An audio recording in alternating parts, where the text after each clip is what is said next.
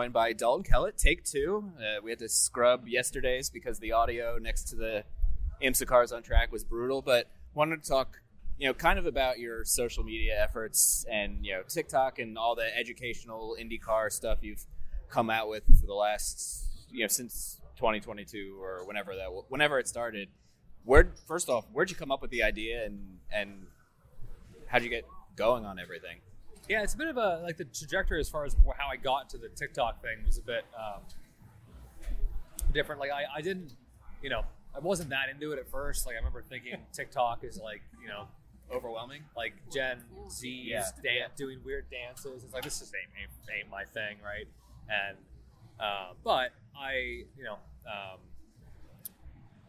understood that, like, as far as when you look at the platform and like people's growth on there, there's a lot of opportunity for growing your following quite quickly. So it did seem like that there was potential there.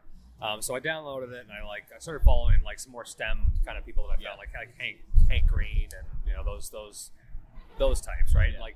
And I started, as you're scrolling through the thing and you start seeing similar accounts, like I started to realize, there are lots of like educator, STEM focused accounts on this platform and people are engaging with it, and by the nature of how the algorithm works, it like funnels people to see what if that's what they're into, it gets them there. So I decided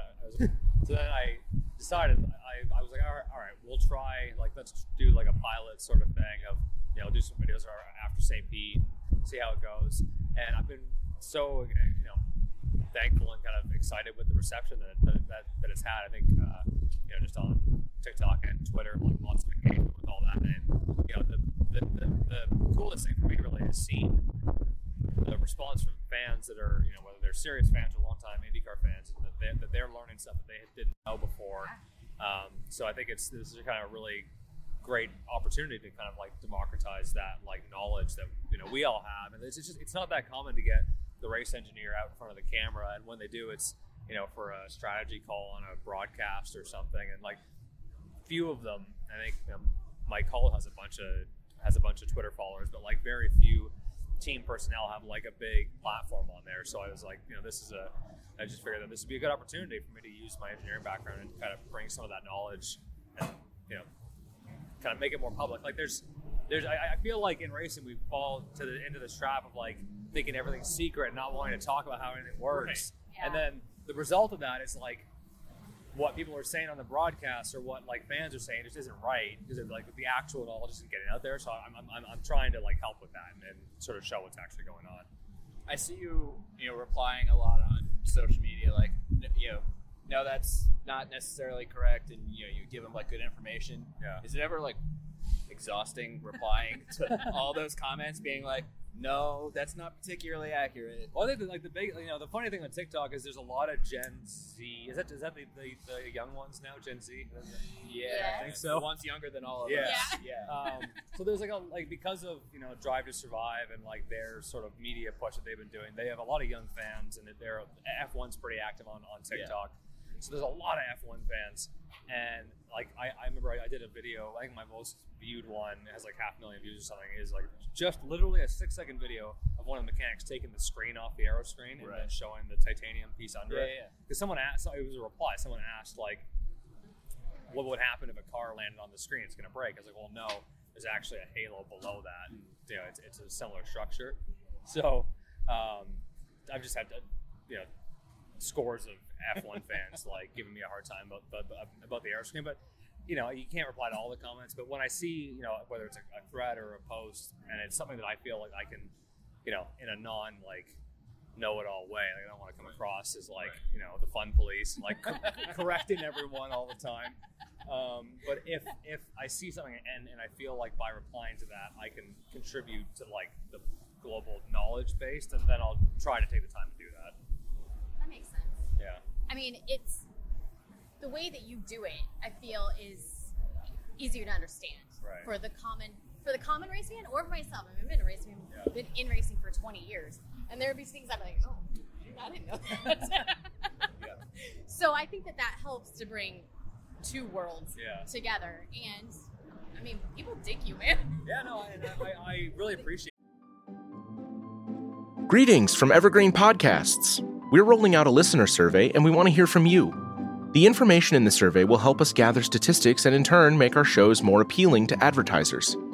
I know most people don't like ads, but this is one of the only ways our shows make money and help keep their lights on. We promise it will only take a few minutes, but the impact on our podcasts will be tremendous.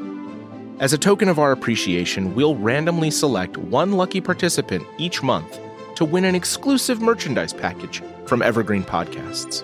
Head to evergreenpodcast.com/listenersurvey to help a show and possibly get some free stuff for doing so. We can't thank you enough for the support. Now back to the show. Running should be simple. Just put on your shoes and go. And yet, when you try to learn about how to get better at it, especially as you age, you're confronted with conflicting advice, complicated workouts, and confusing nutrition trends that just won't work for you. On The Planted Runner, I'll share exactly how to run faster, longer, and feel great doing it at any age because you don't have time to waste. I'm Coach Claire Bartholic, and I went from not running at all in my late 30s to finishing a marathon in 2:58 at age 42, all on a plant-based diet. I've helped hundreds of runners achieve new personal records well into their 60s and even 70s with science-backed training, plant-based nutrition, and proven mental strength techniques. Each episode of The Planted Runner is like a private coaching session on the run where you'll learn from me and the guests I interview. You'll get actionable lessons to help you become a better runner every week and reach goals that you never thought possible. Whether you're training for your first 5K or your 50th marathon, take along The Planted Runner on your next run. Let me show you how your best running is still ahead of you. The kind of uptick in engagement and following this year, obviously we're working as hard as we can to try to get the results to where we want them to be, but I think, overall, that side of it is also on the upward trajectory, so I'm really happy with that. We're not starting where we want to start today, but still, I think the progression this year has been pretty good, and I think with that increased following, hopefully I can just teach people some more stuff about IndyCar. How long? So you make like a minute video, let's say. How long does it actually take to from you? All right, I've got the idea. I'm going to talk about the steering wheel to okay, I can publish it. It varies. Like some of the tech ones where I'm just going where I'm showing my steering wheel or like a part of the car. That's pretty much live. I might do one or two takes. But the ones where I've had the model and I'm showing like some vehicle dynamic stuff, those do take a while because I'll write out the little slides and stuff. And I whenever I do a topic, I'll because I have a bunch of textbooks back in university and race car vehicle dynamics. And actually, Kara Adams just gave me a copy of the JACA tire and vehicle dynamics book because I'm going to do some videos on sort of the material science involved in how tires actually make grip. So. And this is stuff that I learned, 7 years ago. So I'm reconnecting with some of that stuff. So it probably takes for the more involved ones, like an hour or two of thought, and writing out and stuff. Yeah, it's not terrible. Just a term paper, it's fine. Yeah. I mean, I don't understand most of it, but I can pretend. Yeah. Is it challenging to come up with new ideas? You have the Firestone tire idea you're talking about, but at some point are you like, I don't know what I'm going to talk about next, or is there always something you can? The way it's kind of the way it's gone so far, and I kind of see it at least going this year, because there's only so much you can talk about. Right. But the thing that I found is the first video was the weight jacker, and then I did load transfer, and then center of gravity, but then in those videos I've already talked about they've each created 2 or 3 other videos because there's concepts like tire load sensitivity, which is why I got that book from Cara to kind of dig into that. It's that has to be the next video because that's a key concept you have to understand. So I feel like it'll just kind of snowball. We'll wrap it up with a weekend question. I know you said you didn't necessarily qualify where you wanted to, but weather's a little bit better today than yesterday, and even more so tomorrow. So how are you feeling going into the race tomorrow? I'm feeling really good. Like I said, it's not where we're not starting where we want to. We're rolling off P24, and that's it's not ideal, but it's a street circuit. Lots can happen, and we know from last year that we had a competitive race car, and I think we've got a good chance to move up tomorrow. So I am excited and looking forward to it. Awesome, man. Well, best of luck, and look forward to more videos. Thank you. Hey there, my name is Michael Laminato, and this is Pit Pass F1, a brand new podcast that'll take you closer to the action of the world's most prestigious motorsport. From Monaco to Miami and Australia to Azerbaijan, Pit Pass F1 is on the ground and has you covered. Esteemed F1 journalists Julianne Cerasoli and Chris Medland will take you inside the sport every round. They'll keep you up to date with the latest news breaking in Formula One and the most influential views shaping the world of Grand Prix racing. Every Friday, we'll be bringing you a track guide and race preview, and Chris and Ju will be in your feed every morning from Saturday through to Monday to keep you up to date on all the day's action on and off the track. So if you want to be in the know on the latest in Formula One, subscribe wherever you get your favourite podcasts and visit us at evergreenpodcasts.com. Pit Pass F1, a brand new show for Evergreen Podcasts.